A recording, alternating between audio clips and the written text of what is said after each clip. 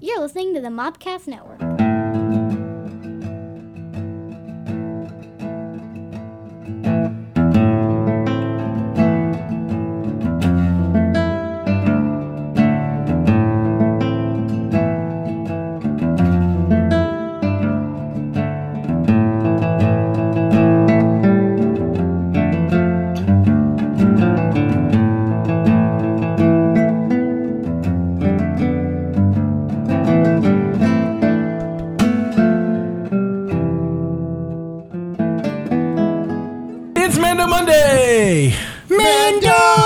Mando Monday. Look at see how you feel now. So I thought about this after the end of the last episode. Why are we doing? It's just another Mando Monday. Next week. Yeah, wish it were. You know, you're really good at writing those kind of songs. You should write that up for us. We'll sing it. You can write it. Done. I need lyrics. Yeah. Okay. I can find a karaoke track. We could record it. Then we can make that happen. Then we have Lucasfilm, Disney, and the Go-Go's after us. Or no, Bengals. So far, this will be the third episode of Mando Mondays, and I have yet to be sued by Disney. That's it. So new records. By the way, I have a piece of music at some point to play for you where some guy took the Rocky theme song and the Mandalorian title sequence and mashed them. And that's cool. Is that ridiculous? Was it better than the Cowboy Bebop one we saw the other day? Nothing's better than the Cowboy Bebop one. Okay. We'll talk about those because I've actually got them in the show notes to mention them. Oh! Look at me doing show notes. Look at us being on the same page. Right. We were in sync a second ago. With I'm really happy with it. I'm your Native American pop culture spirit guide, Scotty, and I'm joined by, as always, our Jedi Master. Hey, JD. I hate JD. JD Giggles. Dr. JD Giggles. Remember Dr. Giggles? Remember Dr. Teeth? Yeah, he's from the Muppets. Dr. Mandibles from last week. Dr. Amazon. There's a lot of doctors in Star Wars. None of them help people. If you see a doctor in Star Wars, run, Luke, run. Run. No. Well, okay. So the only the only doctors I know that help anybody in Star Wars are 2-1B and FX7. Yeah, effing robots. Right, because they helped Luke in his diaper bath and but they're not called doctor. They didn't go through 4 years of medical training. Yes, they did. No, they went programmed. You don't know their life. I do. They went beep boop. Here's a disc. Clippy's like, would you like to learn surgery? Dude, it's like the Matrix. I know Kung Fu. He's like, I know heart surgery. And then 2-1B at the end of Empire Strikes Back gives Luke a new hand. That's true. And not a doctor. and then the doctor gets sued by what's his name? An orthopedist or doctors? The robot is not a doctor. And then at the end of episode 3, the medical droids let Padme die of sadness. Oh, fair enough. Not a doctor. But two out of 3 droid doctors are successful. Well, while that could be great on the end of a Colgate commercial, all we know are Amazon, Mandible, and Afra. Have any of them saved lives? No. Okay. How many have taken lives? All of them, maybe. I don't know about Mandible. I hope that Mandibles is a dentist. If he's not, it is just a ruined opportunity. Dr. Mandible, he's the kind of dentist that would take a smoke break. Right. Like, hold on one second. Or whatever he talks to. We also have the man who puts men into Mendos. Wait, I want to be the man who puts man into mandibles. The man who puts men into mandibles. No, all I want to do is call him the fresh maker. I've done that for weeks. Koss himself. Drew, what's up, Koss? Hello. I love our introductions are like 30 minutes. Right. All right, we got 10 minutes to talk about Mando. I don't know what I just said, but we only have 10 minutes. Mando. Man, I'd have been a hoe. Never mind. We'll get there in a minute. Ooh. Not Bo-Katan, but Bo-Katan's friend. She was cute. You know who that is? You don't know who that is, do you? No. Like, Scotty, cue up the music. It's boss time! It's boss time? We have music for that? Huh? Sasha Banks. Professional wrestler. WWE. Was it? Women's champion. The boss. So I was confused. So I didn't know if you I didn't know if you meant like the bounty hunter boss. The dude. What? No, the girl? Yeah, the girl. I heard Bosk as well. It's Boss. Her name, it's Sasha. That's what makes it so awesome. Sasha Banks, her song is "It's Boss Time," and then she comes out. But what makes it great, Star Wars, is that it could be "It's Boss Time" or Boosh or Bosch from the guy on the flight deck. Yeah, Bosch. I love that shit. I don't really love it. I've never seen it. It's good for like 5 minutes, and then you get the point. Oh, well, okay. I have some announcements before we go further. It's like my wedding night. Oh my god! I'm just trying to work here. Did he just lay down and let me do my job? Also, like my... Wait, never mind. Wow, that was...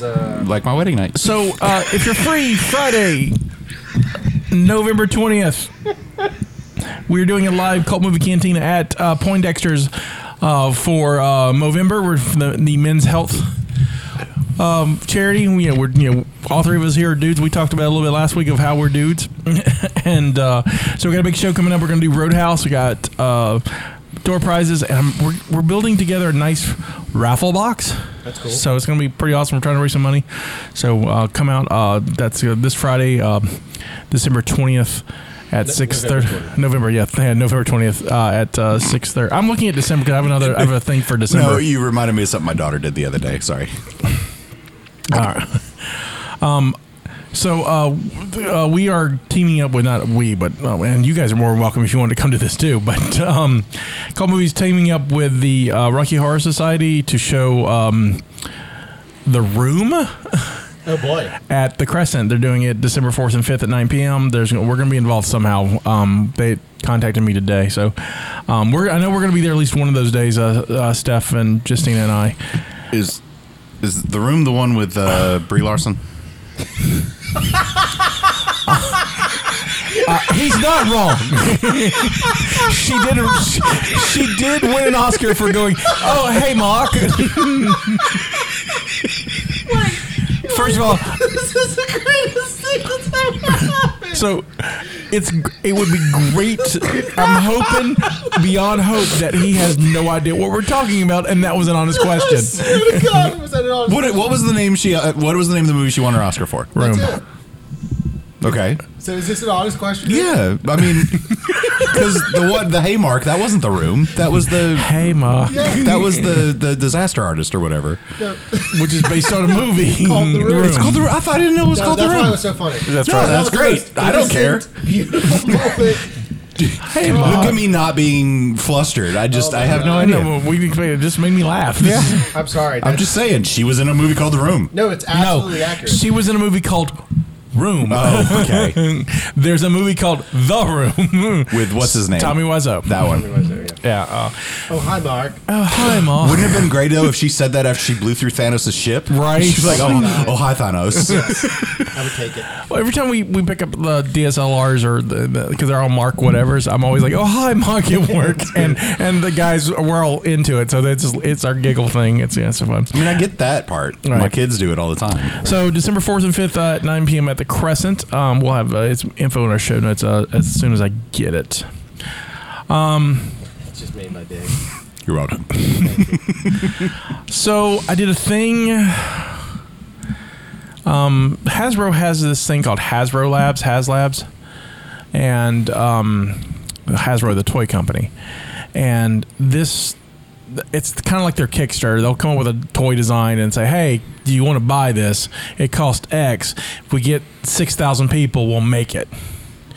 And so they started this off like 2 years ago with like making a sail barge, a Jabba sail barge at the scale for like the action figures we grew up with, the little 3 3/4 inch. Oh, yeah, right. So it's huge. It's huge. It's like 5 feet long. It's like the USS Flag. Nice. And it was $500, and I was like, "No, that's okay. I don't like Jabba that much." Right. So I passed on it. And so, however, they've made a Razor's Crest, Oh, snap. and so I wasn't going to do it because I was like, How much is it? I liked Mandalorian. Mandalorian was cool. I mean, the office has some toys for decoration, but I don't collect a lot of toys anymore. I collect autographs. What my main autograph is. I said for decoration. I was looking. I was emphasizing the decoration by looking at it for I you. got you. I thought you were like, you loser.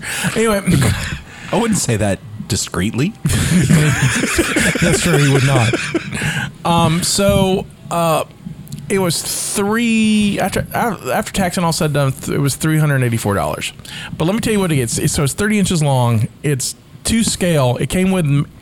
It only was going to come with a Mandalorian with like a cloth cape figure, and so to fly it, right?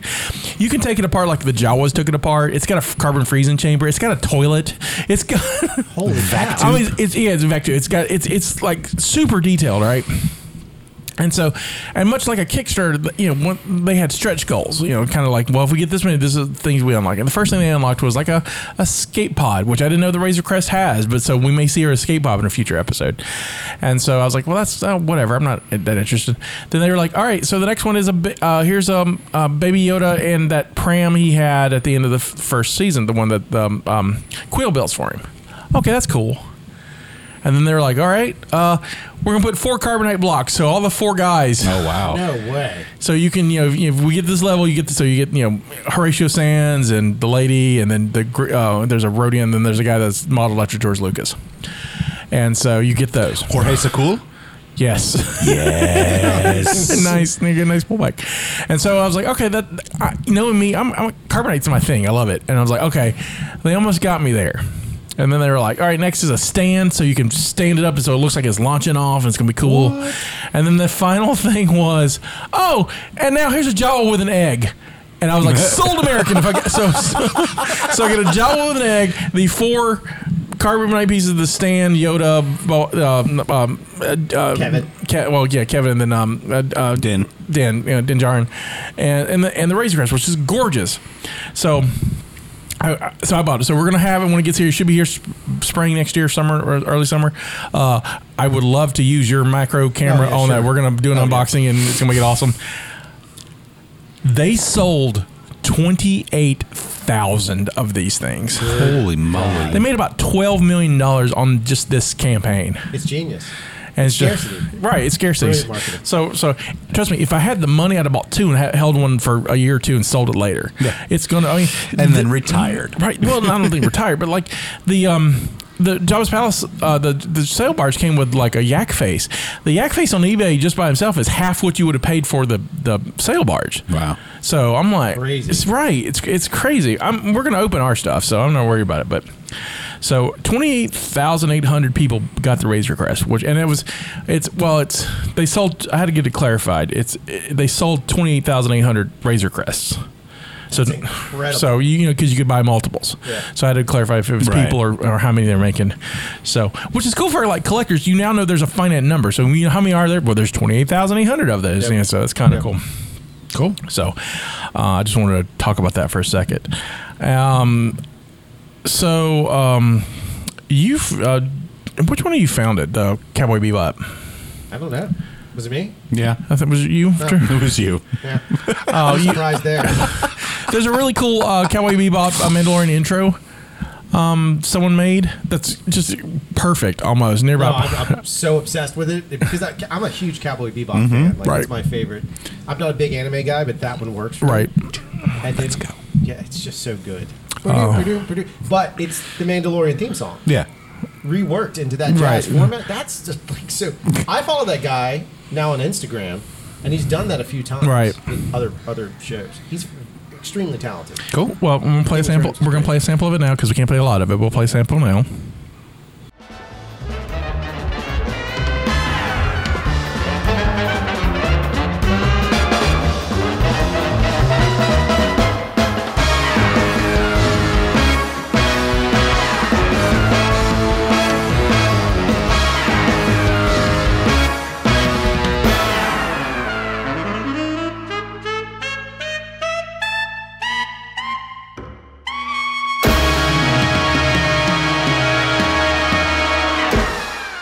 Oh, is that my cue?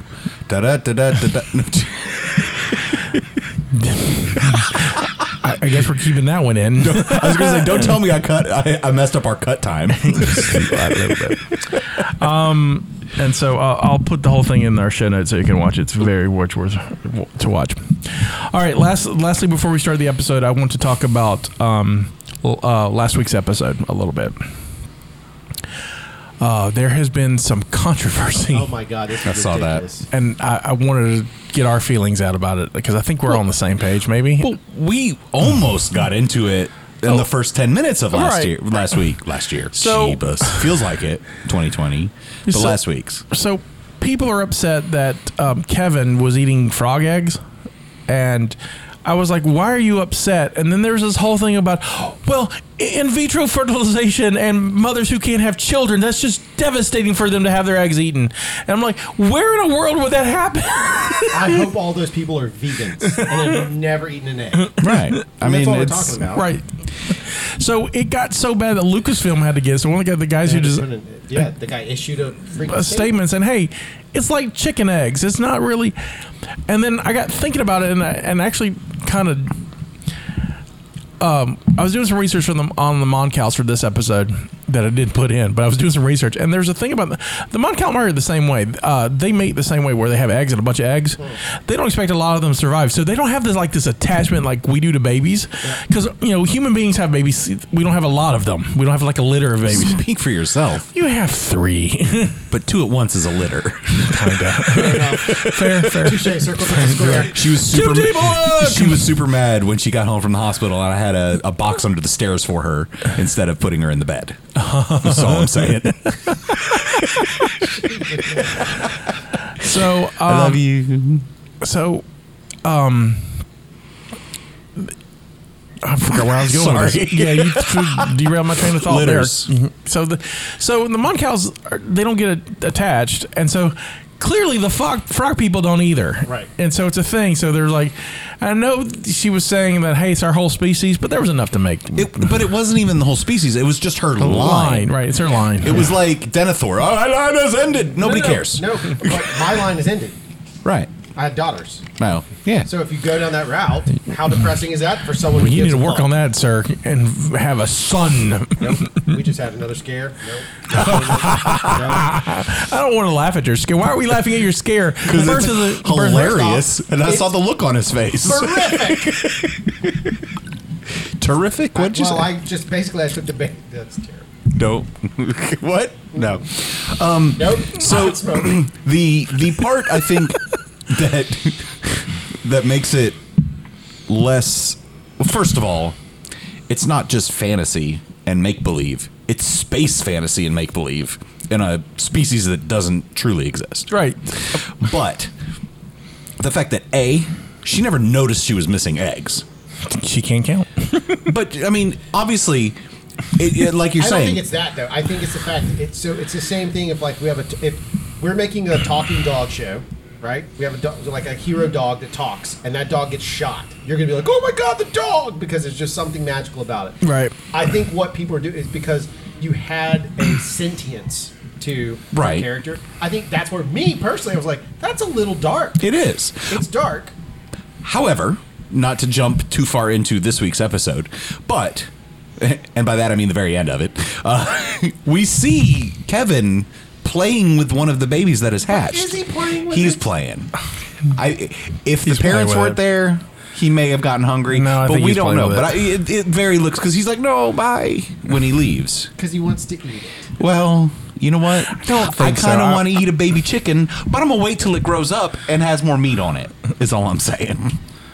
And I also want to eat the egg of a chicken. Yeah, I understand the egg. And I'll wait for the baby to grow up and have chicken legs. I guess the thing, it just goes back to the sentience. That's the only issue that I could ever have. So you're saying if I shot Foghorn Leghorn, you wouldn't eat him? Oh, I'd fry that shit up and. All right then, because I say that'd be good. I say that KFC. Especially if you killed Porky the Pig and wrap some bacon around it and smoke that son of a gun. Absolutely. I'm so hungry. I know too. The other side of this was like people are upset that they were making Kevin evil, It's not evil. and I'm like, no. First of all, I understand you think he's 50. He's a toddler. They have no like impulse control, or they want He's younger than a toddler. Right. And so he wants something. He gets it. And he also has magical powers to help him. Right. And it's like, put that thing back where you found it, or so help me. I mean, it's like the whole Mike Wazowski thing. Like, that's kids. I do like this episode. It's like, we mind our manners. You know what I'm talking about. Yeah, it's very parental in this episode. I would, because he's becoming dad over the last couple episodes. Really, honestly, dad. He's a terrible father, but he's still dad. Yeah, because he cares about it. Yeah, he does, but he just still travels a child into this way dangerous situations. All right, I just wanted to touch on the controversy. I just thought it was. Sorry, I had a question, but we'll get to it in the middle of the actual episode talk because that's where it comes up. All right, so this week's episode is Chapter 11, The Heiress. Surprisingly, but to everybody, directed by Bryce Dallas Howard. By everybody, like, no one saw that coming, and everyone cheered. She got so much like fan like tweets and stuff. I'm sure. She woke up and was like, "Oh, the world is wonderful to me." She did a fantastic job. She did a great job. She did it. It's written, of course, by Jon Favreau. It was going to be Deborah Chow, by the way. I swore in my mind, I was like, "This is some Deborah Chow shit."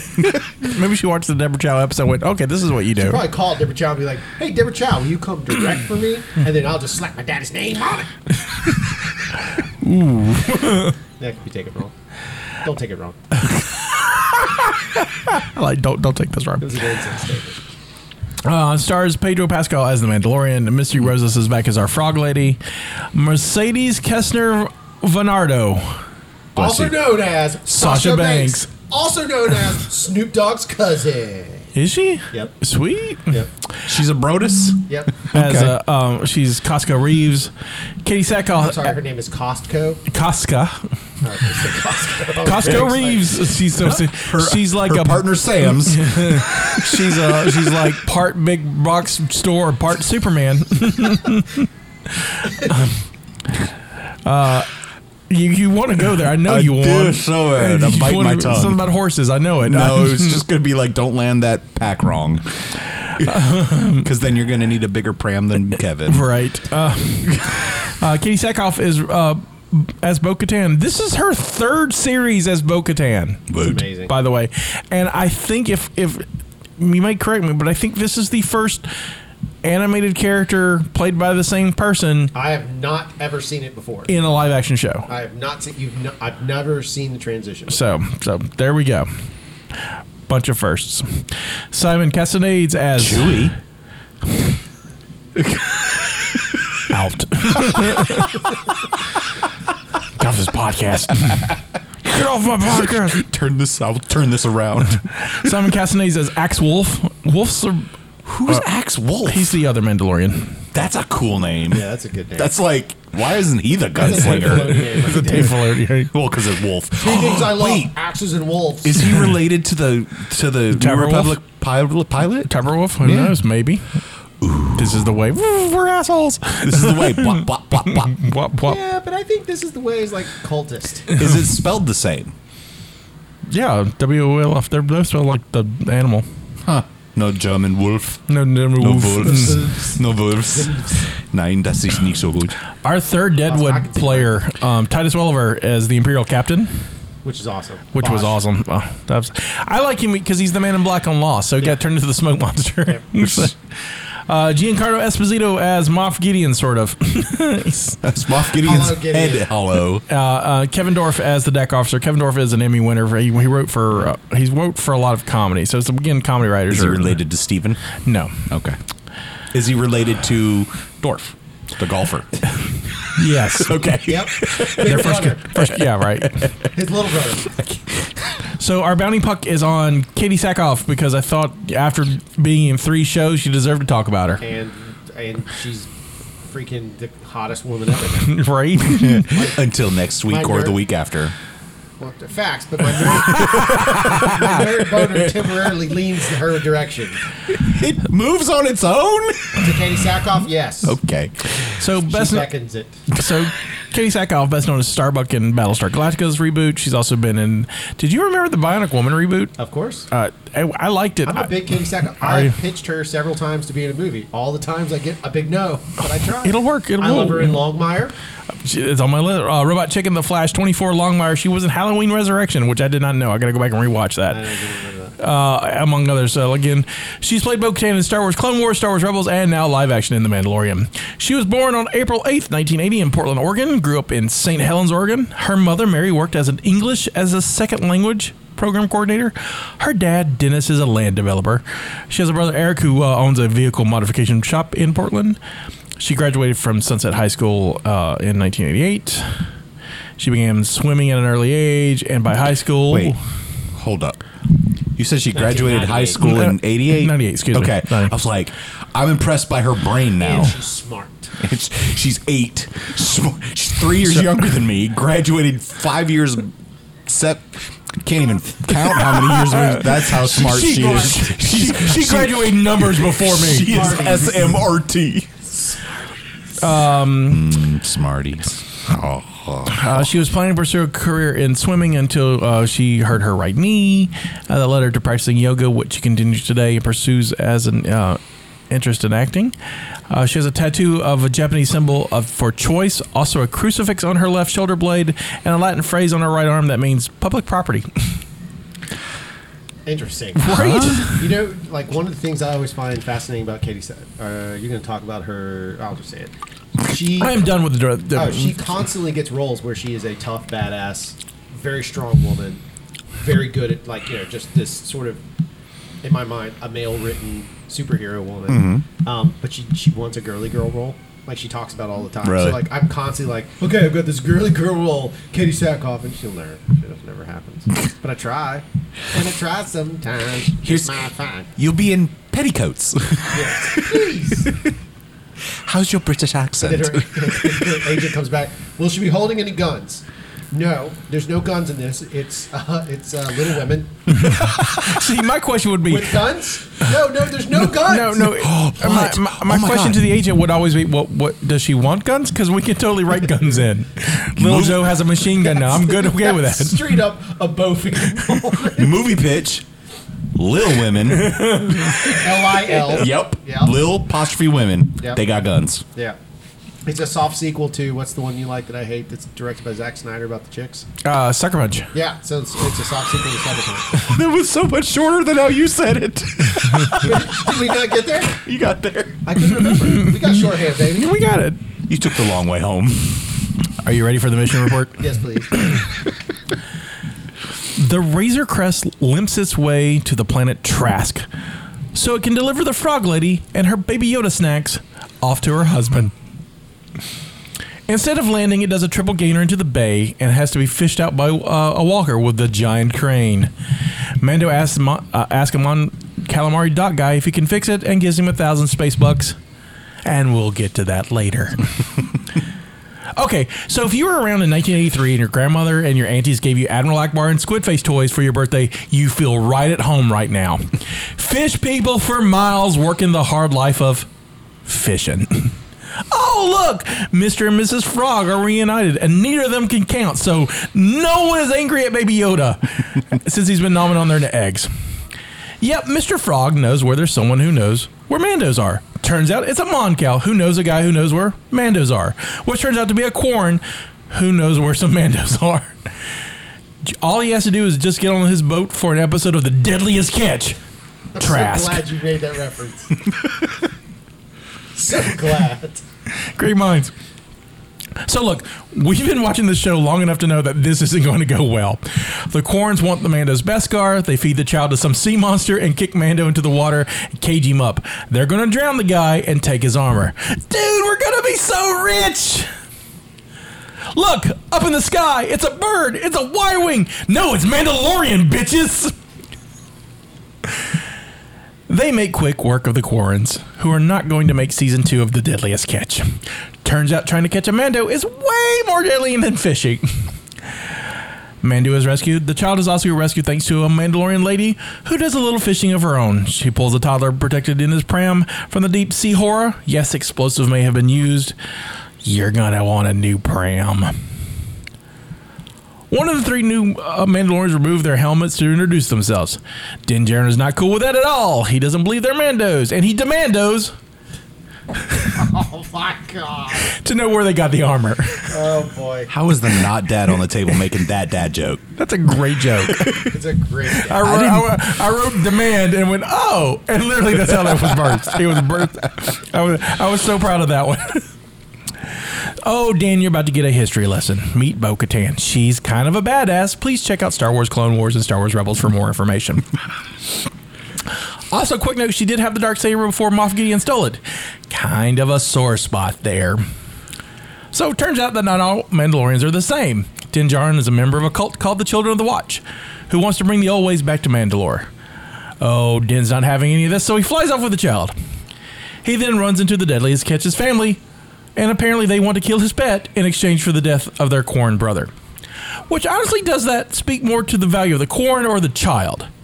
Anyway, except Bo-Katan and her crew save the day again. They offered to buy Din a drink, and so they talk.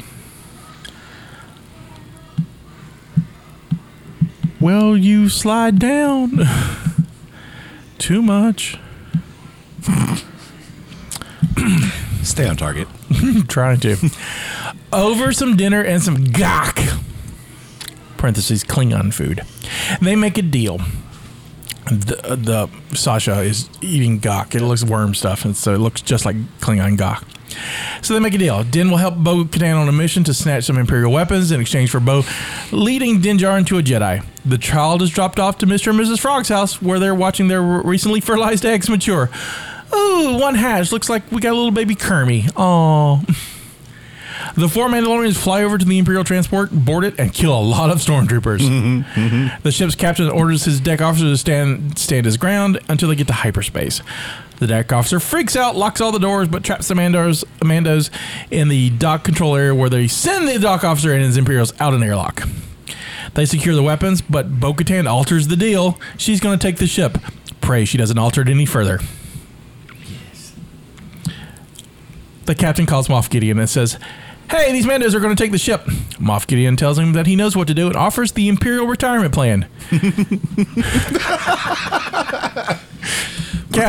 Captain kills his crew, starts taking the ship down into the sea. Bo-Katan and her crew rush up to get to the bridge, where they're stopped by a group of stormtroopers with heavy weapons. Din Djarin is all like, "Cover me!" grabs his explosives and charges the hull, getting shot up in the right pieces of Beskar, so not to hurt him. Man, stormtroopers are terrible shots. Din Djarin throws explosives. Troopers go bye-bye, and the Mandos take the bridge and steady the ship just in time because TV. Bo-Katan and the captain have words about the Darksaber, which leads to a suicide because, as we learned at the end of Season 1, Moff Gideon isn't as forgiving as the Emperor. Din is about to peace out when Bo-Katan says, "Oh, go see Ahsoka Tano on the planet Corvus. She'll help him."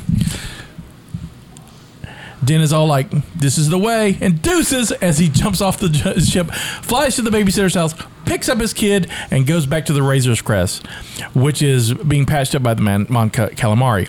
Apparently not all Mon Calamari are great shipbuilders, because this one is put together with fishing nets, fishing line, and perhaps an ancient sea chanty. And since this child was so good and didn't eat any of the frog eggs, he gets a treat, some sort of sea tentacle monster thing that was totally going to kill him, but thanks to Mando Daddy, he has a nice snack for baby Kevin instead. Mm-hmm. The end. Isn't that sea monster creature a baby version of the Mon Mothma? What is that thing called? Monstar? Monstar. Mon Mothma, no. No, Monstar. As horrific as her haircut was, it wasn't that kind of a horror. Like, well, the critter that ate Baby Yoda. Oh, maybe. Oh, yeah. I think that's the a baby version. Mom. It was Mom something. Yeah, I didn't. Mom Ra, whatever it is. It's. I said Monstar now. All I'm thinking about is Silverhawks. I think that's the I think that's the baby version of that, and that's what was in the suit too. Cool.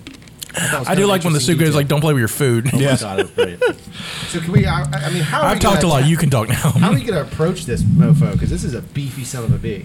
All I know is now I want to know about I want to name the Imperial retirement plan. It's the death. Oh, okay. Instead of 401k, it's just death. Oh, okay.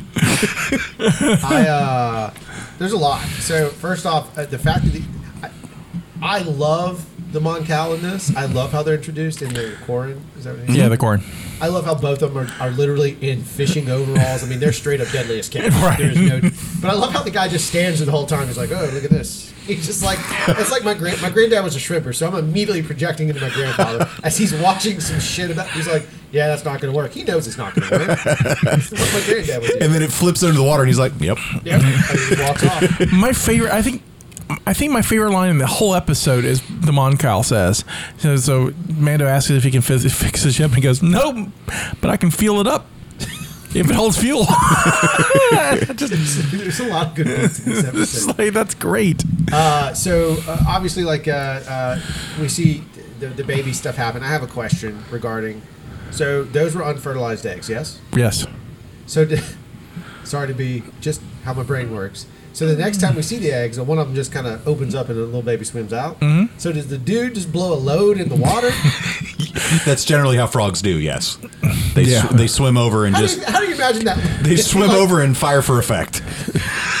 Again, like we said last week, the Luke Skywalker, the Death Star, just it's away. Did you ever watch a crop duster? It's off the side.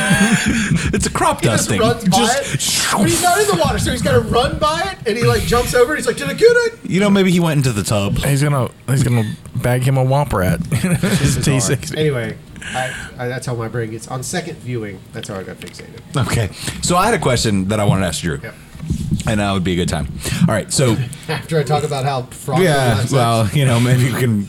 Anyway, we talked about when we were all sort of, oh wow, it was Bryce Dallas Howard. She did a great job, right, directing. You've said you thought she did an amazing job. Fantastic job. And I remember last season that her episode, which was chapter 4, which I enjoyed. Scotty loved. You didn't think was the best. It's my least favorite directed episode. So really, there's the President and the Gunslinger. No, I think they're better directed. The acting's way better. Okay. But my question is, as a director, how much more do you need to have a different directing style or for an action-packed episode times, like this than as opposed to one that has a burst of action at the end, but it's a lot of drama and character building? Typically, yes. Is it easier for action? Because it's basically just beat. Action, it's just a different mindset. Okay. So the nuance of action is knowing to get all these cuts and timing all these pieces out and putting them all together, which is what Deborah Chow does so very, very well. Jon Favreau obviously does that very, very well. He's a master storyteller. My problem with Bryce last time was I felt like the flow of it was very staggered. They got it there because I'm sure they got into it, but her cut was probably kind of drudged on a little bit, whereas this was very efficient. Chapter 4 last time was a fairly long episode. Wasn't it like 48 minutes? I don't think so. I have to look it up. Yeah, but it was just more the performances out of it. In this case, she had nuanced performance of people doing what I thought was fantastic performances, like on camera wise, but then those nice little beats. But then she did very clever stuff in the sense of like pulling away so you don't need to see the Mandalorians hit the cargo bay button. Right. That's a wise directing decision, right? I'm sure it's written, but she's still making those choices and not getting coverage of it or in the edit. The shot of the Jin flies off and then Din flies off and you have like that beautiful sunset shot you see of them all flying off. Right. Those little nuances of setting it up.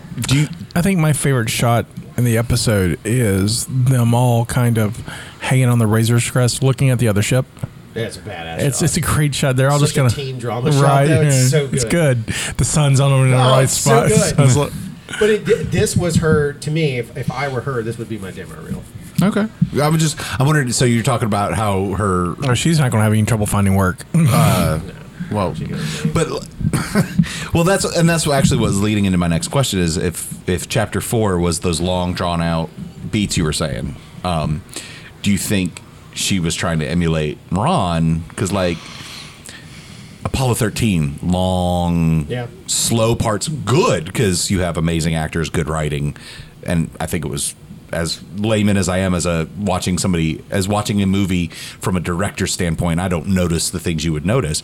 But like he does those long dramas that are good storytelling, but they're not necessarily action packed. So was she and Filoni were the newbies on the last season? Well, that's what I was going to ask. Is I can't remember. I think that was her directorial debut. That's her, yeah. So I guarantee you, she walked away, because I did. Every movie I made, I walked away from it going, I'll never do that again. I'll never make that mistake. And I didn't, and you innovate. So my action scenes got tighter and tighter the more I went. But my drama also, I started to understand pacing a lot better. I think what happened was she did her first. She did a great job for what it was, right? If that's her first, I mean, your first thing is a freaking Star Wars show. Right. I'm nitpicking it because I can be critical. Then you move into this as your second follow-up. If you're following up with this episode, it's fantastic. So this is her Empire Strikes Back. All day. Just leaps and bounds better than the first one. I swore to God it was Deborah Chow. I swore up and down, and I was like, wow, that is not, like, that's a woman for woman. I'm not being sexist. Like, I'm not being a fandom menace right now. Right. It literally, I just didn't care for her style. Now I'm in. Like, I think she's super good. Skeptical at first. Well, I mean, like, her and Filoni both being their first. Filoni's cheated a little bit, though. Animation and live action are different. I know, but he still probably has an understanding of story timing more so. I mean, he's timing. He's probably got no. I bet he's got a whole different understanding of story. And again, animation is a whole different animal. It's a whole other thought process for it. And they talked about it in gallery. You know, Filoni had Favreau right there, and so when he would do something, Favreau would be like, "Well, maybe you would like to think about it this way." I mean, like, you know, Favreau's over executive producing on this, like, because I mean, he's not going to let bad things happen anyway. So I think there's a lot of hand holding for both of them on the first season. I'm curious if they were a little more reins off. Yep. For her, and then I can't wait to compare it to Filoni's episode this year, which could be the next one. I don't know. I know who's directing the next one. It's not Filoni. So it's got to be the fifth one then.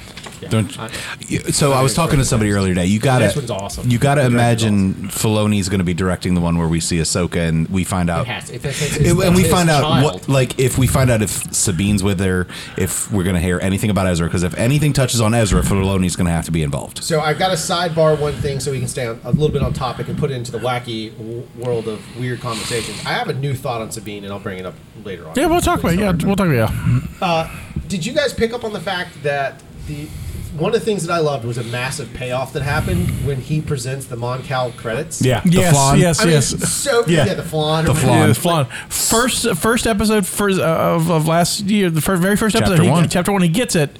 Does nothing with it. What am I going to do with it? That's what he says. He says, "What am I going to do with this?" 10 episodes later, here you are. 9 episodes later, bam, beautiful. here it is. It was great. great. Beautiful story now. Yeah, so that was great. There's that hope that there's always those interconnected pieces that Filoni knows we're all looking for, because I guarantee that's a little. I mean, that may be John too, but like, there's a little connected. And even with the simple, 4 lines about we're from a different sect of Mandalorians. There's this. He's a zealot type thing. You know, what have I been saying all of first season? Right, correct. But to people that don't listen, call it a religion. People that don't listen to us, right, or B, don't really pay attention. Like, I had a lot of comments on Facebook today saying, "Wow, major plot hole was just filled," and I was like, I mean, yes, but no. Like, they were talking about how in the cartoons, you know, helmets come off. So now that means Boba Fett is a Mandalorian, or could be if that's made out of not plasteel. Well, that doesn't even matter. I think it's all Beskar now. I think it's all going to be Beskar. I think they're going to retcon. So originally, and I think we talked about this a little bit like in the first episode of this season. Originally, Lucas has always been firm that Jango and Boba Fett were both not Mandalorians. Especially Boba Fett, he's a clone of a Mandalorian. Right. And Jango's not supposed to be. He's from Crimson Dawn. But in Rebels, they made Crimson Dawn a Mandalorian planet. So is it a creed or a house now? So it's a whole can of worms. So I think that's going to get wrecked on. I think he's going to become up. I still love their sigil or their emblem of the penguin. the whole Cries family has a little penguin on their shoulder. Right. I mean, I know it's not, right, but all I see is, "Don't push me, 'cause I am close to the end." From Happy Feet. That's all I see. Every time I see their shoulders, I'm like, it's so cute. So that revelation, for backing track to that, like, when Bo-Katan, and I know it's her. Right. I mean, she looks... But she takes the helmet off, like, that was, for me... I got gooses. There was a little bit of watery tears in my eyes, like that. Just peed yourself magical, a little. Yeah, a little bit. Just magical little moment of like, God, I love this. It's just so much fun. And I mean, she even had the little headband. Oh yeah, and she looks just like she did. I mean, as close as she could as she did. Yeah, we saw last hour in Rebels. It was fantastic. And I was excited to see Sasha Banks because I've watched her as a wrestler. She's a fantastic wrestler. Was she in the cloak at the beginning? Yep. Okay. Because I was like, that's important. Yeah. And then I was like, oh, she cute. Oh, she's a lovely lady. So to have those bits was fantastic. To have those Mandos exist was great. But to me, the payoff of the entire episode is to finally hear Ahsoka Tano's name uttered in real world, as real as the volume that they film on is.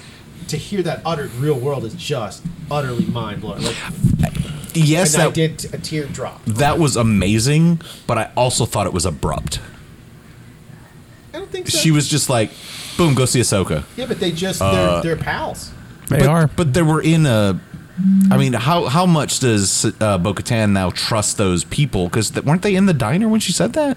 They were somewhere where there were people all around. No, they weren't.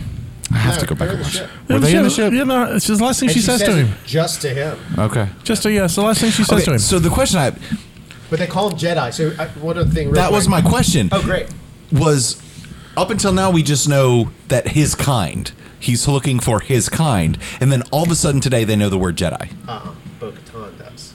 But she doesn't say it. He says it to her. Bo-Katan has seen Yoda. The armor. But Bo-Katan has not. She would have known of Master Yoda. Maybe She has not. more of an opportunity to know him. But it was Din that said, "I'm looking for a Jedi." Right, because the armor told him about the Jedi.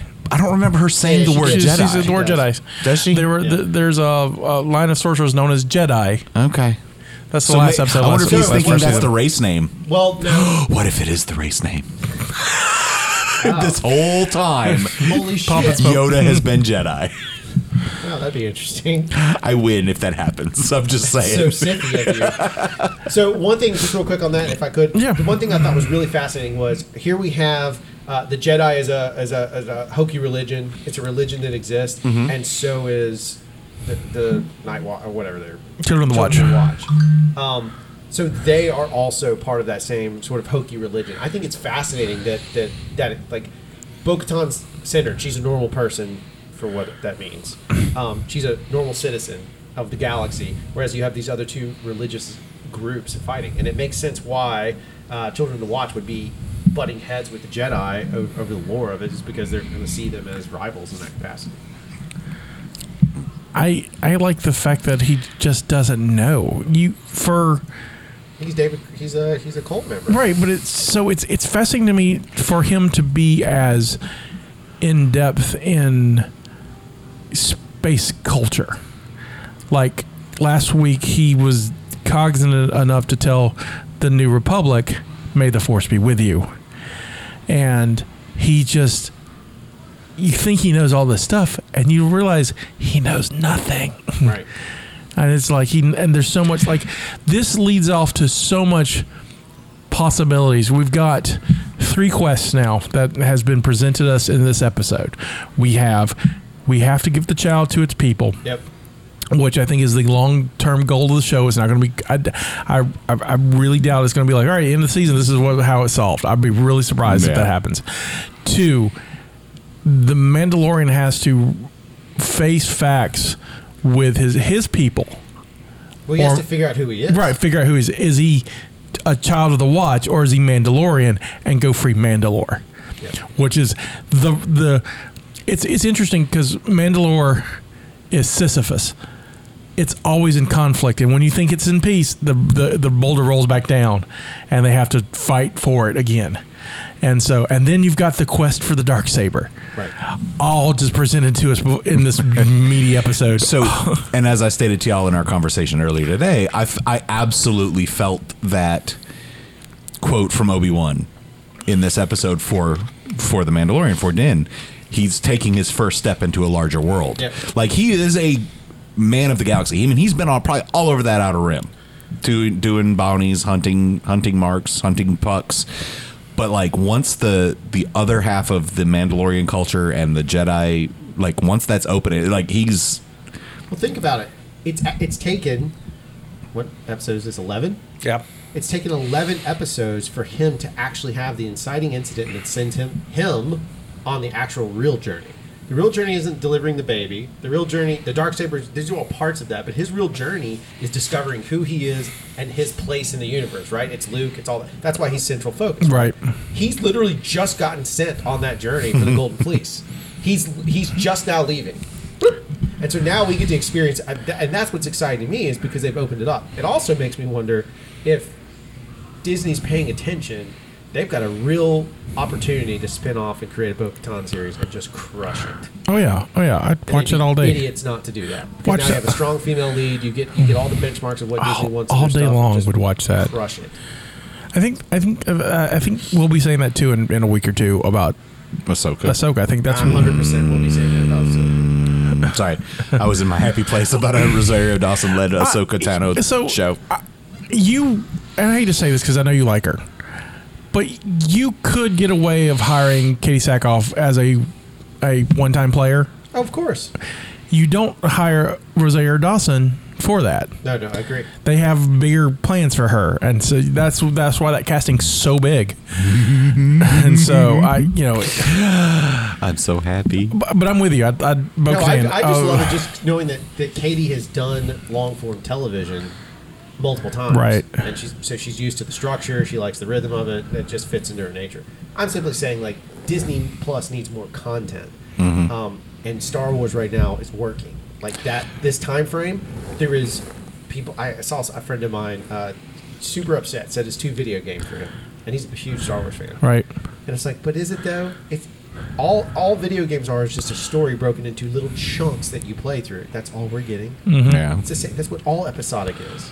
Game of Thrones is a long ass boring video game. With a disappointing ending. But shit. Yeah, with the worst What was I gonna say? You like? We're awesome. We are. Y'all are. Thank you. Oh no. You are too. Yes. More content. Yeah. Especially, I mean, not granted, they're not going to have an Ahsoka series next week. They're going to have a Bo-Katan series next week. But now that, I mean, things are getting pushed back. Like Scarlet Witch got pushed back. WandaVision, whatever, got pushed back to 2021. Like, but it has a date now, so we're good on that. But like, even Black Widow got pushed. Like, everything's being pushed back. So, well, Wonder Woman for Warner Brothers, now the talk is that they're going to do a very, very limited theatrical release and throw that thing on HBO Max. Yeah, because COVID, you just can't go to theaters anymore. You just can't. It's brutal. I work in a theater, and watching that guy slowly die, it's like and watching someone die in a Starlight. And he's got a good theater. It's a cool theater, so it's like I hate to see it. But I hope he's. I don't want to be suffering for 1,000 years. I was at the office at 5:30. There's no one there. And you're just like, oh. And he's got staff. And I mean, is he showing shows right now? There's nothing really to show. Yeah, that's the other side of it. There's nothing to show. And look, Disney's a bunch of assholes. The true story of the Disney, I don't know if I told this on the air, but the true story is, and maybe I should, but basically they were trying to show football games to help make money because people would come see football. Right. And they were showing the New Mutants, which I've seen. It's terrible. And they're showing that movie, and Disney says, no, you can't preempt it. It's like the 5th week it's been out. And they're like, you can't preempt our movies to show football, or we'll pull your contract. Pull our contract. You can't do that. Wait. You can't lose Disney. What? Preemptive. Don't they have? He's only got the one theater. He's got 3, but they were all tied up. Oh, I was gonna say show it at its regular times and then play football when it's not supposed to be playing. Well, I don't know. The problem is the football game. It was Alabama, so they're playing at like 9. Nobody cares about Alabama football. Roll Tide, roll. Excuse me. You heard me. Yeah. Kind of Mary Roll Tide to you. Aren't you a Florida State fan? No. Auburn. Are you really? Yeah. That's typical Auburn fan right there with little conviction. First of all, I wasn't until I was moved to Alabama, and I moved to Auburn. And I was a Syracuse fan then. I am, absolutely. That's where I grew up. Oh, well then good. You can be a Syracuse fan. And I chose Auburn because I was going to Auburn High School and didn't want to get my ass kicked, and B, all my shit was orange anyway. So, but no, I actually haven't paid attention to them in the last 4 years. Of course. Well, I'd much prefer the rest of the world, right? I'd much prefer watching pro. That's my Yankee showing. Is I'd rather watch pro football. And you're a Saints fan. What do you mean yet? I'm a Saints fan. They're amazing. Well, they're not a The Yankee best team. half of football They're not ever the happened Yankee last team. Sunday. Funny enough, though, I like a Yankee team. So Right, my dad loves the Bills. Die hard Bills. All my family's Bills and Jets Where the hell is fans. that how do we even talk about that football on this podcast where there's some nerds' ears bleeding right Right? now? Like, They're talking about that foot sport. Look, hold on. Sports ball. As a nerd, I love football. There's many nerds out there who like football. I like fantasy football. I like Final Fantasy football. I like it all. Speaking of, We got chocobos and monks. Speaking of, Black Friday Blood Bowl Edition 2. Come pre-order your copy today. Gamers and Geeks. GamersandGeeks.com. Not only at, but yes. But mostly at. But not .com. Just come see me. Please buy from JD. Please buy from JD. What else was there in this? Let's talk about the Imperials. We haven't really touched on the Imperials. It's good. This is the first time we've seen Imperials since like the early. that are in operation. Been in operation. Yeah, they were clean. No, they weren't. The first viewing, I thought they were clean. They're not. They're remnant. So they've got their armor's not as shiny. There's Okay. marks Maybe. and stuff. I was like, oh look, clean, and they're not. Okay. Oh. Yeah, but they're cleaner. Right, they weren't on the planet. They weren't on. they're not on Tatooine Dave, being or dusty. Dave Navarro. Yeah. And Dave Navarro's homeworld. right, that's where they come from. We call it Electra. Oh, Nice. That's where I'd go home to. That's what I'm saying. So the bigger thing was that was fascinating to me. What was most intriguing about the Empire was that they were still in operation, assuming like they were still under the assumption of working order, like they were still in a Yeah. military presence. Oh, yeah. And here's something I just thought of. Okay.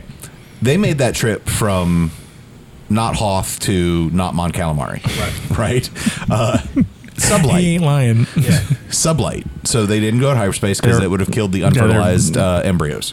right. Or whatever And we so want. could have Baby Yoda. So could have Kevin. It's 50-50 either So way. we don't really have an idea of how long it took them, but it obviously wasn't forever, right?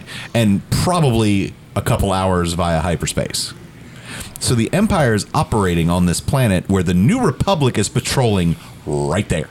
Yeah. Like, if you think about how far away they were sublight, and the New Republic was right there. So the New Republic also said they had just recently took jurisdiction of that's part of the sector. So there's obviously been some sort of conflict there, and so this is probably the last bits of that. There is no conflict. The last bits of the Empire trying to hightail and get their stuff and get out of there. Oh yeah, no, Get our guns out of the water. Let's go. Think about like in war, there's a de-escalation. There's Right. like a de-escalation phase, and so I think they're in that process. Isn't that just escalation in reverse? Is there actually such thing as de-escalation? That was a nod to Bubba telling me there's no such thing as deceleration. It's just negative acceleration. Anyway, that's Either for the way. other nerds that science so, nerds. So point being is like that they're standing down and in the process of doing that. As Scotty said, I think they're evacuating out because they're going to go run off and make the first order. Because Aftermath has already happened, or the book, the Battle of what's the? Wait, has it? Yeah, Yeah, Jakku. Jakku's done. Jakku's happened. Yeah, Yeah. Okay. Jakku happens like right after the destruction of the Star. It's not very long after Oh, it. is it really? Yeah, it's real quick. I didn't realize that. It's the last. Jakku's is the last official battle of the Empire versus the Rebellion. So then you have the New Republic operating however they want to operate, Right. which is safe shady, and then you have Of course, it is. jerky. They're a government. the New Empire, whatever they're doing, and then somewhere out there's First Order fiddle farting around. So the First Order folks are like Hux's parents and stuff. They all should be in the unknown regions forming the First Order Right. with whatever Emperor making the Snoke. Freaking stupid concepts. Right. They're off into the unknown regions Let's just just pretend jacking like off and none of being that- dumb. Oh my god. Let's just pretend that doesn't happen, and Right. Giancarlo Esposito becomes the new emperor. I'm telling you, he has the force powers. I don't think he's been trained, but I think he has them. I think I said last season. Look at his chest plate. It is very reminiscent of Vader's chest Because plate. it's a TIE Fighter's chest plate. It's slightly different. Like, you look at him, he looks Sithy.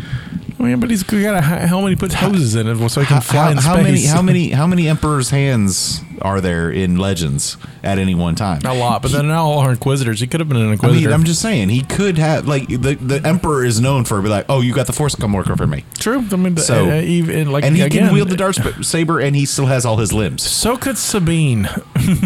Yeah, but she's Mandalorian and had Beskar. I will play the justification game. She also wasn't that great at it, if I remember correctly. No, she got really good at it, especially if she got angry and whooped the crap out of Kanan over it. Okay. It's a good episode. Solid as episode. So, before that, Gar Saxon had it, and he was good with it. So, look, the only other speaking Jon of the Favreau. Mandalorian side of things was that I absolutely adored the fact that Bo-Katan and her little crew, Costco and Axel Wolf, did you notice that, like, did you kind of feel like Din was just like, you guys are just kind of leaving me out a little bit. Like, So, yes. they're just badassery all the way. They're like, fuck you, we're going. Yeah, and then that's why in the conversation we had earlier, that's why I'm actually glad. I know you sort of mocked it during your report, right, about him running up and blowing up that last ditch effort. But I was glad they gave him that beat because it was literally the Bo-Katan show.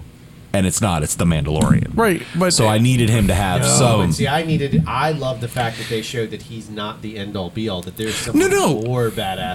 I'd like that, but it is not the Bo-Katan show. Look, I needed him to have that moment of quote unquote heroism. Well, they needed that moment too because so she could justify saying, your bravery will not be forgotten. I mean, Bo-Katan's going to keep her word on this, and she's like, hey, when you're done doing whatever this is, come with us. I mean, there was a full invitation right there. Just like, you go do this, figure yourself out, get that baby away from us, come join us, we'll go take Mandalore. Think about this. That opens up, the fact that she did that opens up the entire door for Pedro Pascal to finally take off the effing helmet. Right. I think actually go to work. I kind of think that's what it's about. I really think that he needs to go to work. They justified the entire Mandalorian thing was not to fix a plot hole. It's so that they can be like, Pedro, you can take off this fucking helmet. And have better hair this time. Not bleeding. Not concussed. Right. Maybe, it's a near flawless give Cara Dune a little wink wink. Because I would love him. Because here's the Western trope they haven't done is like when he is either betrayed or felt betrayed by his team or family and is on the run. So he goes and leaves the children watch who is clearly a cult, right? And goes on his own, not wearing the mask. Oh, they hunted him. That's coming. I think that's the shootout at the Mandalore Corral. Exactly. With like Death Watch versus... Where is our Star Wars Doc Holliday? We've met him in Chapter 9. Oh, yeah, baby. You think he calls Cobb. No, that's Wyatt Earp. That's Wyatt Earp. He's a lawman. That's Wyatt. The Mandalorian is. Nope, not a drunk. We need that kind of drunk, swabby card. We need a Lando. He needs a Lando to shoot people. Is that why you think Cad's showing up? Could Cad be your Lando? Could Cad be your? Okay, so back to Cad Bane to trigger my thought. Last thing I want to do is trigger you. Is it possible? Just again, this is tinfoil hat time. Is it possible the boots at the end, the infamous boot discussion we've had forever? Could that be Sabine? And she's tracking him. Nah, they were too big. They were men. They were men's boots. They were men. Manly men. Man and boots. Go back and watch. You'll be like, that's a man-sized boot. But Sabine's tiny. She is a little woman. As a cartoon. They've been pretty accurate with everything else as far as size. I'm just throwing it out there. I said tinfoil hat. I didn't be like, this is the end all be all statement of statements. So would you cast a new Sabine or would you get Tia Sakar? She's about the right size. See, the problem with Ashley is Ashley's great, but she doesn't you can't make her look like us. So she's too short. She's too and she's just too bubbly. Right. She's adorable. We love you, Ashley, but there's just no. I when I see Ashley Eckstein, she's done some amazing cosplay as Ahsoka and it looks good, but I still don't buy it because I'm like, oh, Ashley, and that's a big problem with it. But you paint up Rosario is going to be awesome. Yeah. He's excited. JD is like so ready. Our table's lopsided. My whole obsession with that sequence is if it affirms to me that if we saw Flan get paid off, those boots are going to get paid off. Oh, of course they're going to get paid off. They're not going to not leave that hanging. I'm telling you, we're going to see. He has no more bodies. They're gone. How do you know? They all fell out of the ship flying through space. He had nothing in it. They're gone. They're safe and sound. Remember, they're safe, secure in that carbonite. No, they're gone. Ming-Na is in the ship. Well, they're gonzos. She's going to make a man out of you and prove you wrong. But does it get solved this season? How? Maybe. I don't know. Well, I mean, that's why I'm bringing up the Sabine thing, because, like, if that's the way we want to bring her in, you can bring her in some interesting way. I would go, like, I don't want to do the IMDb don't. They ruin stuff. ruin by checking to see if Ming-Na's in season 2. Like, I don't want to do that. I don't know if they're doing that kind of stuff. They have been mostly good about updating per episode. Yeah. So I just saw something that leaked enough for me to put two. See, and I still hadn't seen that, so I don't. So I've been looking at it. I look at it every week, when I do the recaps. But okay, so I'm gonna shift gears. Anybody else concerned about the name of the planet Ahsoka's on? Corvus. Anything ever named after a raven is bad idea. It's bad juju. It's also a ship in Battlefront 2 Inferno Squad. It's also a ship in 40K. It's called the Corvus Blackstar. But I'm just telling you, when things are named after ravens, it's usually dark, ominous, and bad. What's her name? And it's not good evermore. What's her name? The girl from Ipanema? No, from Battlefront 2. It's Iden Versa. Iden Versa. Yeah, it's her dad's. His ship is the Corvus. So I'd love to see her. Yeah, and what's her face can play her because she has. That's who she did the motion cap. She'd be awesome. That would make me so happy. Oh, that'd be awesome. Yeah. She was yet another badass female. Oh, excuse me. It's like dude, Star Wars. Have you played Battlefront 2? I have it, but my kids have played it. Apparently, 1 is just that much better of a game. No. Story. Play the story mode. Okay. Play. Seriously, it's real fun. Because isn't it canon? Yeah. Oh yeah, buddy. And I know she has honestly, Verso has if we could an X-wing card and stuff. It's just me saying, this is me being old. If we can figure out that Twitch stuff, we could just do it as a thing. We could have. Because it's been a while since I played, and I've never played the second part. I've finished the first one, and when they updated, I haven't played the second one. So it's fantastic. So we can all play it together. That'd be fun. There's a great story. You play Luke too. Okay. Boop, boop. Don't you want to play Luke? No. I mean, I have. Luke. Make sure it speaks Bocce. What I'm really looking for is somebody that understands the binary. Anyway, you're almost there. You're almost there. Binary language of moisture evaporators. Thanks. Now that we know that you're stealing the water from the bitch. This whole season has been a revelation. Right. They're coming to like. He's doing sign language because you can't see him. Episode 1, humans are garbage, stealing water from the natives. Episode 2, the New Republic, garbage, right? Episode 3, our heroes in a cult. Yep. It's going to just keep getting darker. So who's directing next week's episode? Do you want to know? Yeah. I would have asked otherwise. If he's in a cult and they all get their jetpacks, would that be Flyentology? Oh, man. Nice. Do you really want to know? Because it is a spoiler. That's why I asked. All right. It will give nothing away to me. Yes, it will. Is it Filoni? You said it wasn't Filoni. Filoni's got to be 5. I think he was 5. It's Carl Weathers, right? Yep. Yeah, so Carl Weathers, so we get Grief Karga back in. I guess Cara Dune. That doesn't mean anything. It just means he wanted to be involved in an episode. No. Actors don't direct. Actors don't just go direct. Jon Favreau. Jon Favreau shows up as a voice in the own thing. But that's not acting. Jon Favreau in front of the camera. Just trust me. Yeah, he can do whatever he wants to. Carl Weathers. Elf. Was he an elf? No. Carl Weathers. Yeah, but he's become a director at that point. Carl Weathers is not going to do Ron an Howard. episode of a TV. Has Ron Howard directed a TV show? Yeah, probably. Quentin Tarantino put himself in the ER episodes. He also directed an episode of CSI. M. Night Shyamalan. Who did? Tarantino. Did he put himself in it? No, maybe, probably. But Frank Tarantino's not an actor. Your argument is invalid. No. So the truth is, like, actors will do that so they can. He's really good in Pulp Fiction. He's really good in. He is not good in Pulp Fiction. Oh, he's great in Pulp Fiction. No, he has good lines. His acting is horrifying. Agree to disagree. I don't like Quentin Tarantino movies, so I'm out. He cannot act. Except for the new one, the Hollywood one. My favorite. In Desperado, oh god, I'm just trying to think all the bad times Quentin Tarantino's acting. So my favorite is Kill Bill, and I like it so much that I made JD to be a bear in a Goldilocks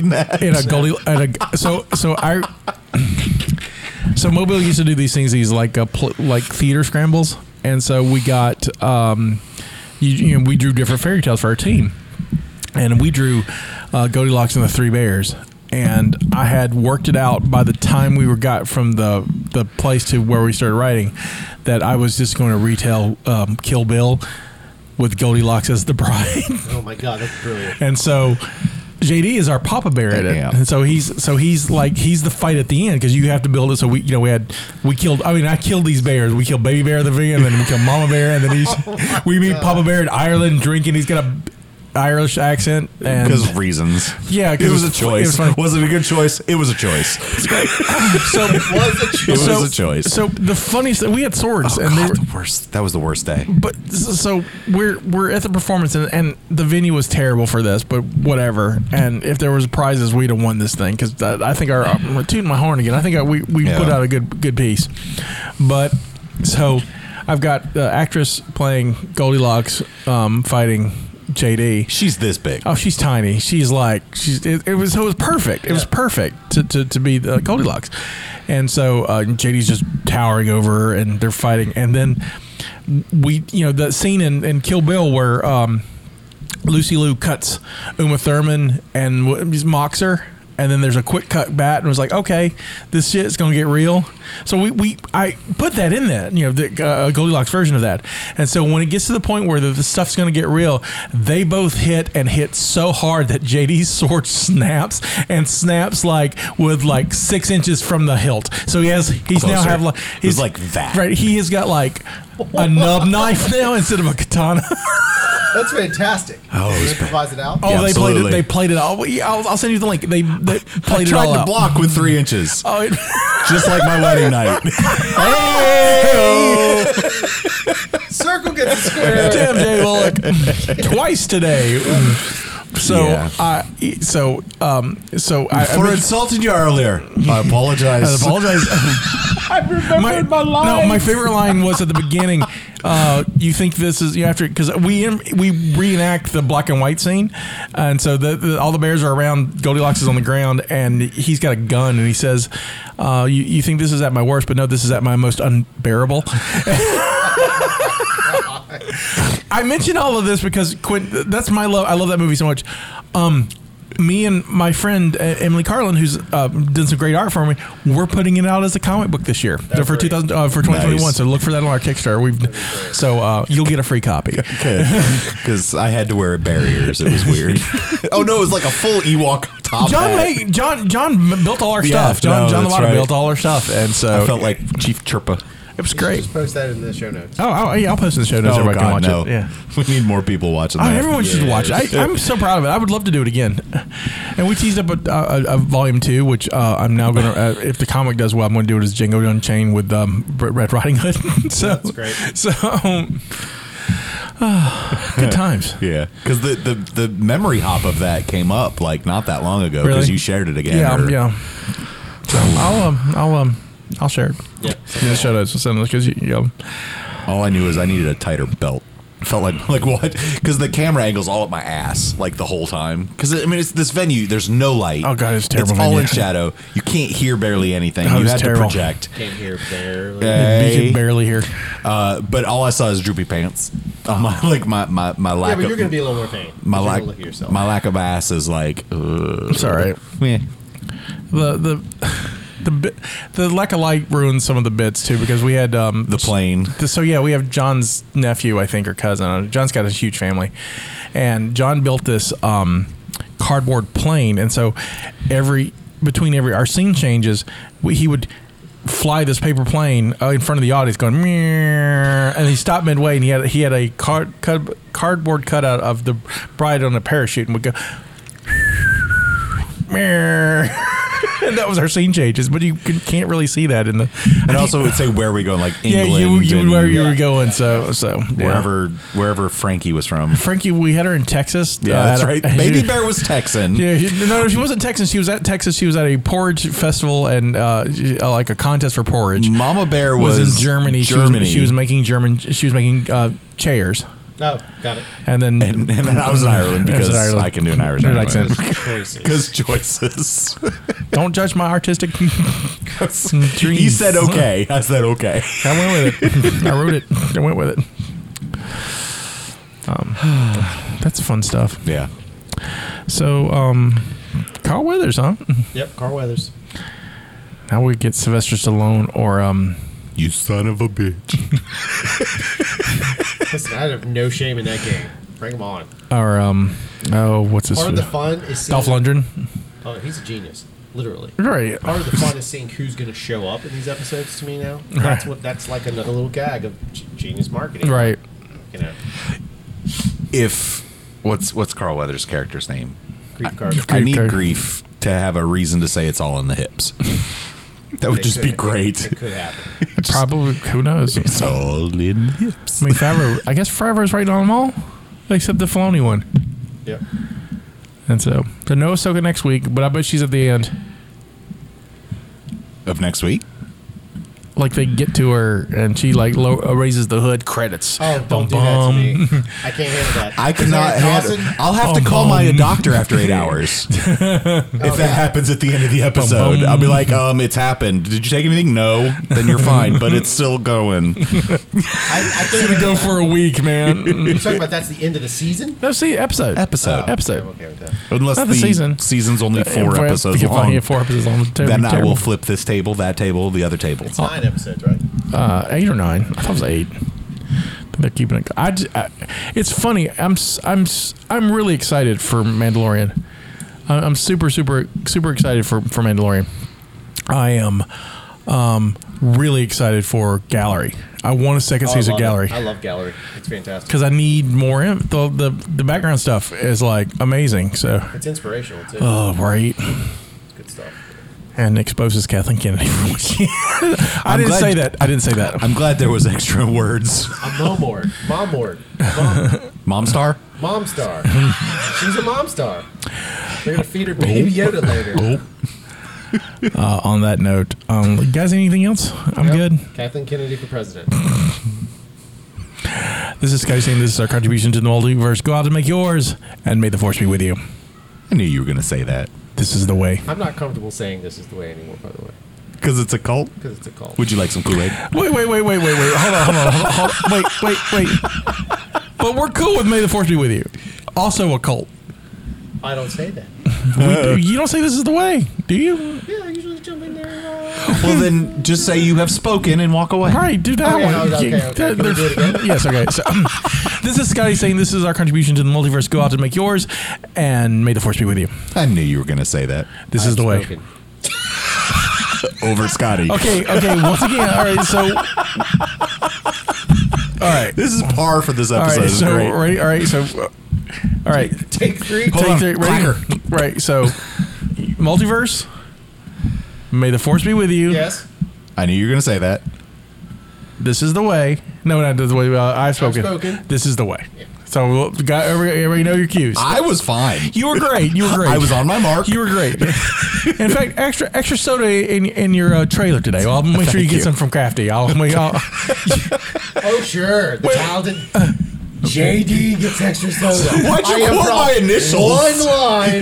One line. Have you ever tried positive reinforcement with food with your actors? Yes, I feed them. I'm like, you get to eat today. You guys, you can eat. I'll be like, no, here's an extra chocolate. You've done really, really well. That's my problem. We have these caffeine chocolates up front. Anyway. I was like, ooh, some chocolate. I was like, no, stay away. Not bad. Dang, guys are like, can you see my pupils? No, we can't. It's an audio podcast. Not you. Not minus. 2 Utes. This is Scotty saying this is our contribution to the multiverse. Go out and make yours, and may the force be with you. I knew you were going to say that. I forgot. He has spoken. I have spoken. This is Scotty Savings. Our contribution to the multiverse. Go out and make yours. May the force be with you. I knew you were going to say it. I'm so good. This is the way.